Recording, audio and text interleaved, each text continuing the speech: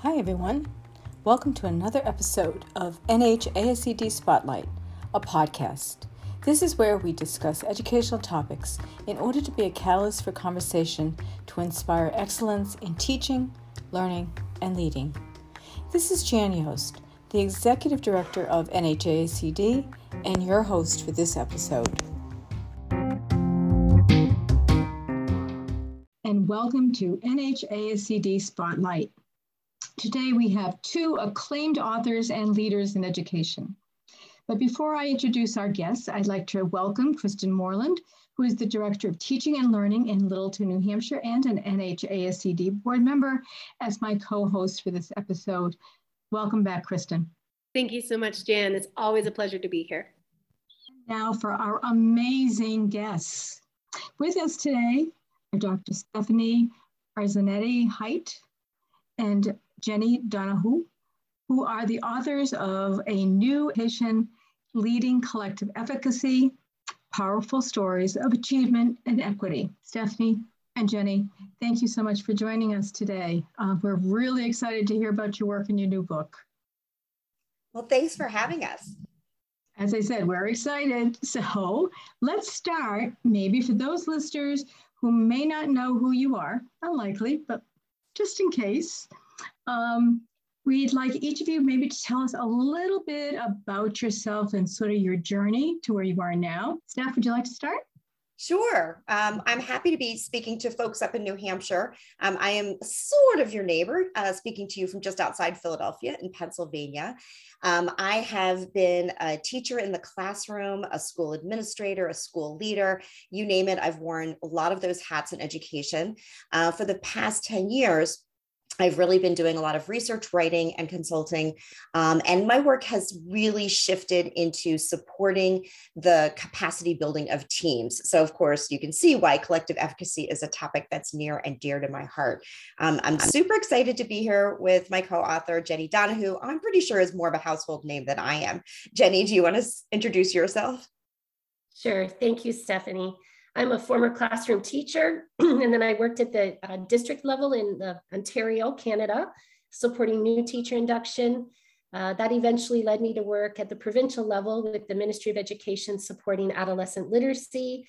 I'm an author, educational consultant, and I work currently with schools and districts, mostly in North America and some internationally, working to improve the quality of professional learning. Wonderful. Thank you both so very much. Really appreciate it. So, Steph, could you tell us a bit about the book and your motivation for writing it? Absolutely. As I said, Jenny Donohue is more of the household name. Folks who are familiar with collective efficacy probably are familiar with her books.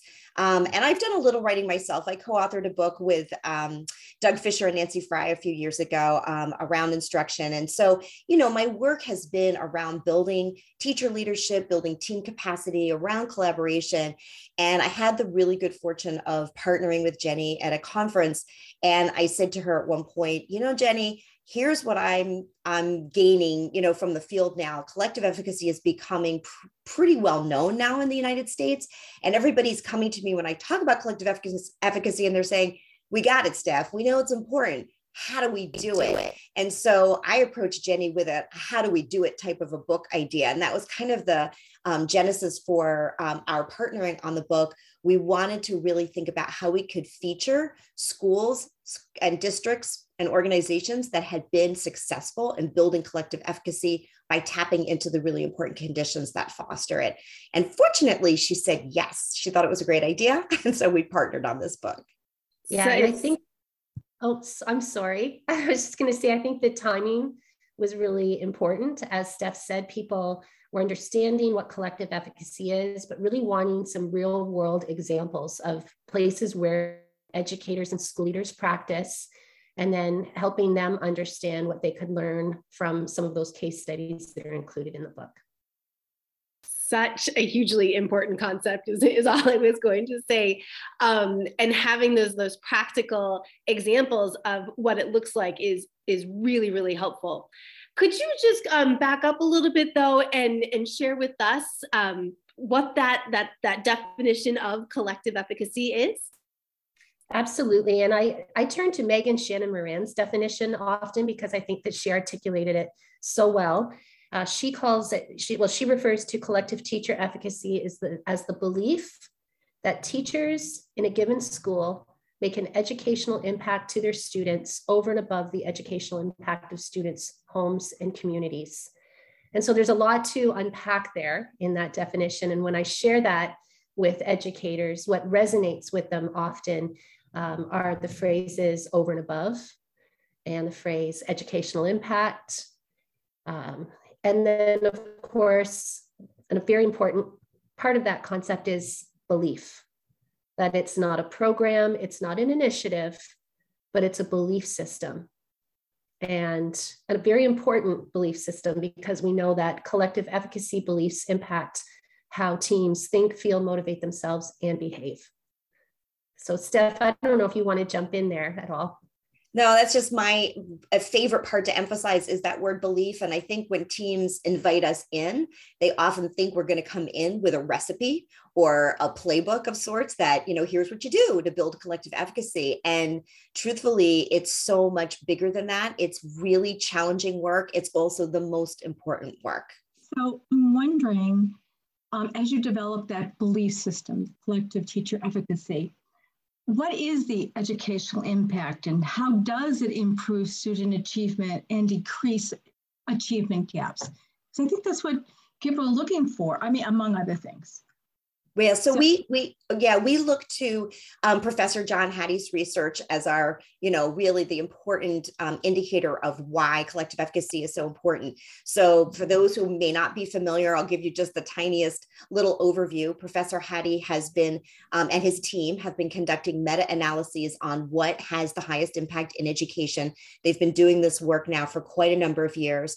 And the meta-analyses have shown that the effect size of collective efficacy far surpasses the effect sizes of other influence. So as Jenny was talking about in Shannon Moran's definition, when we think about the influences of home environment, parental involvement, peer influences, socioeconomic status, those are typically factors that are outside of our control as educators. And so one of the things we really like to highlight is that the effect size of collective efficacy is more than double the impact of those other influences, and that is within our control. So we know that it has the potential to highly impact student achievement.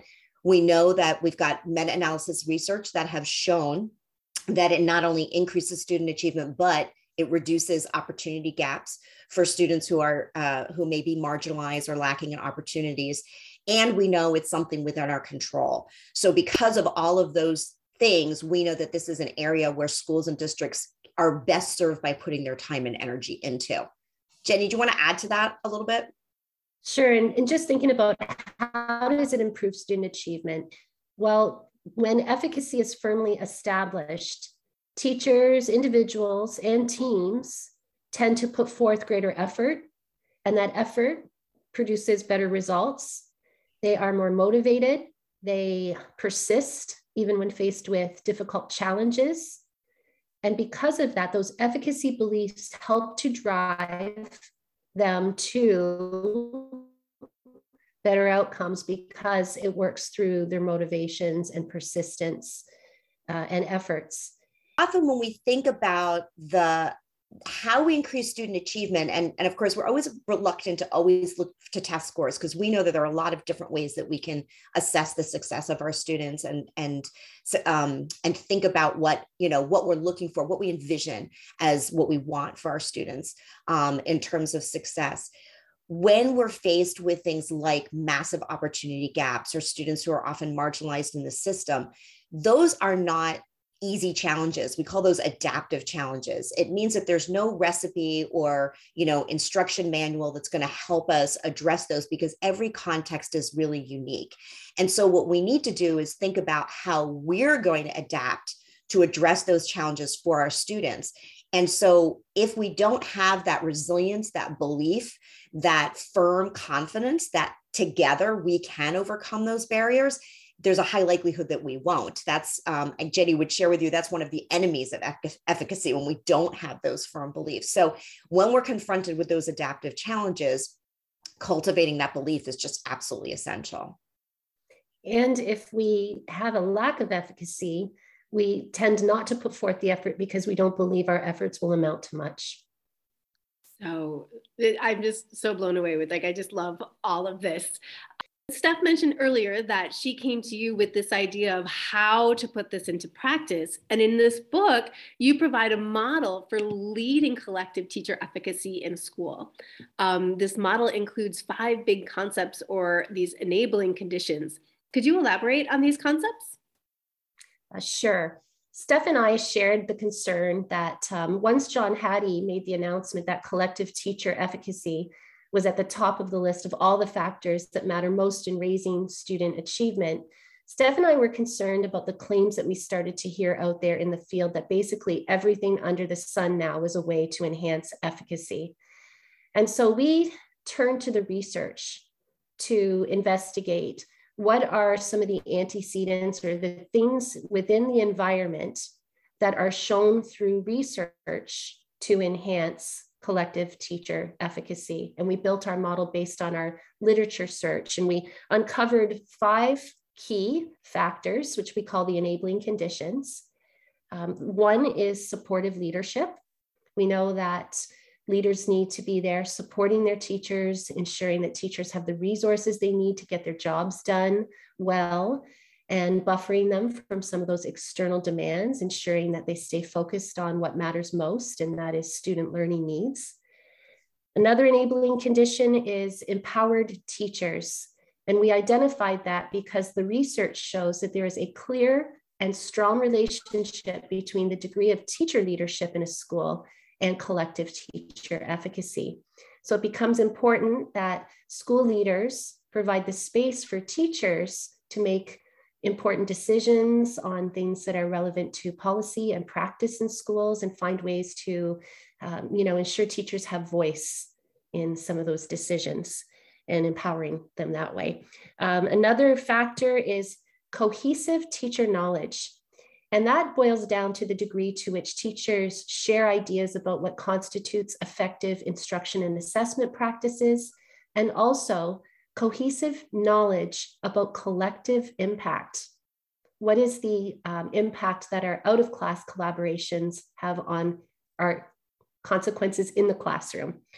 Another enabling condition is goal consensus. The research shows that where teachers have opportunities to both have a process in place for creating goals together and voice in what those goals are, that there's an enhanced sense of efficacy. So it's important to provide teachers with opportunities to craft short-term mastery type goals.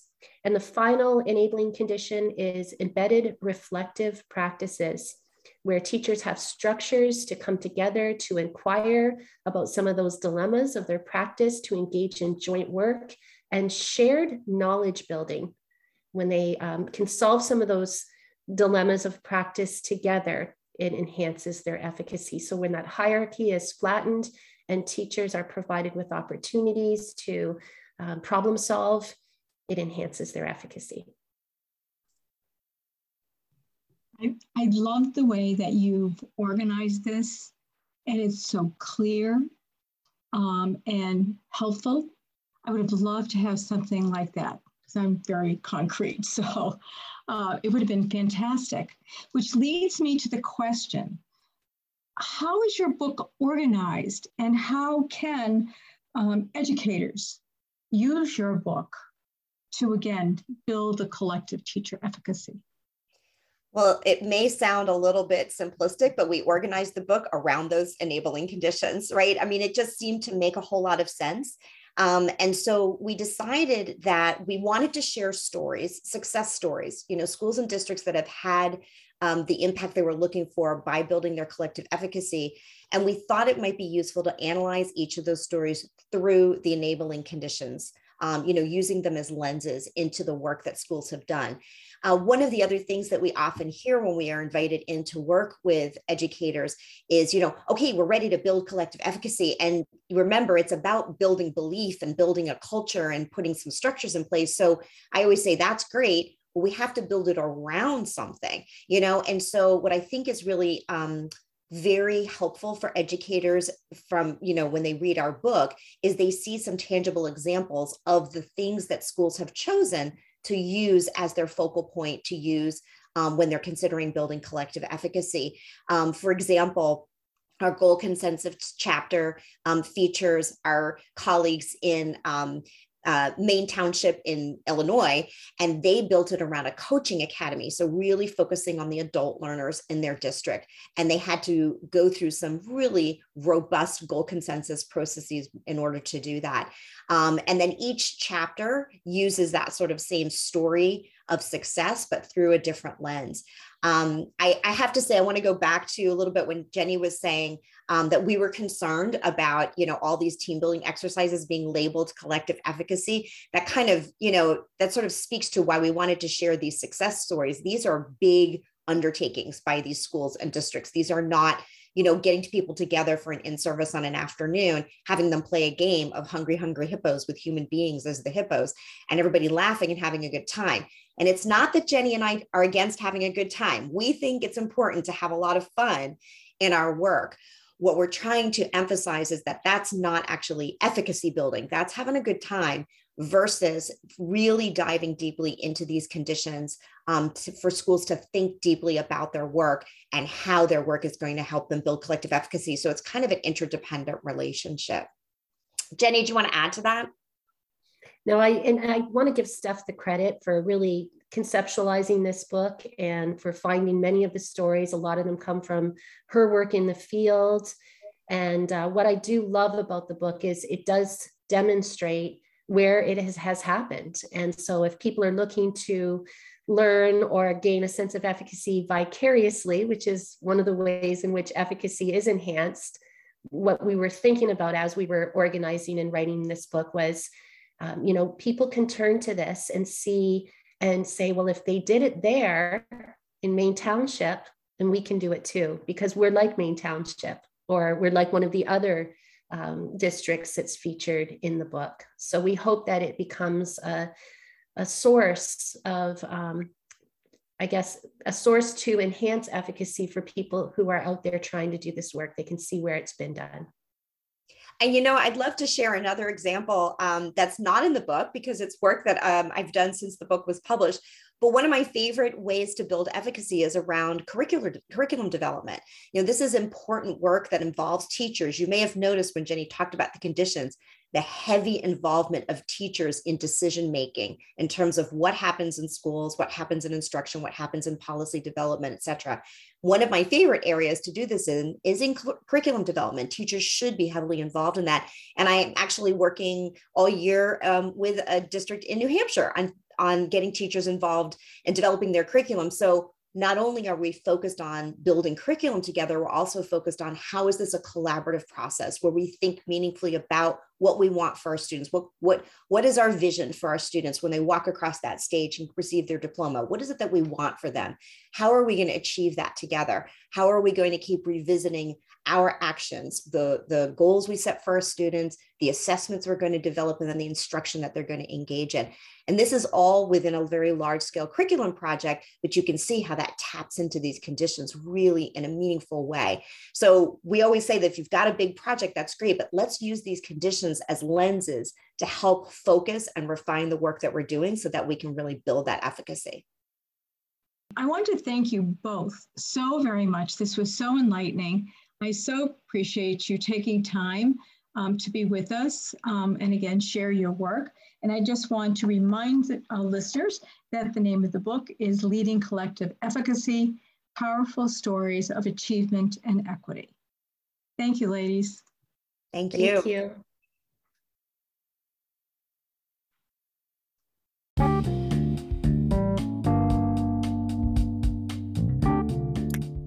Thanks so much for listening to this episode of NHASCD Spotlight. Remember to hit subscribe so you don't miss any future episodes, and be sure to visit us on our website, nhascd.org.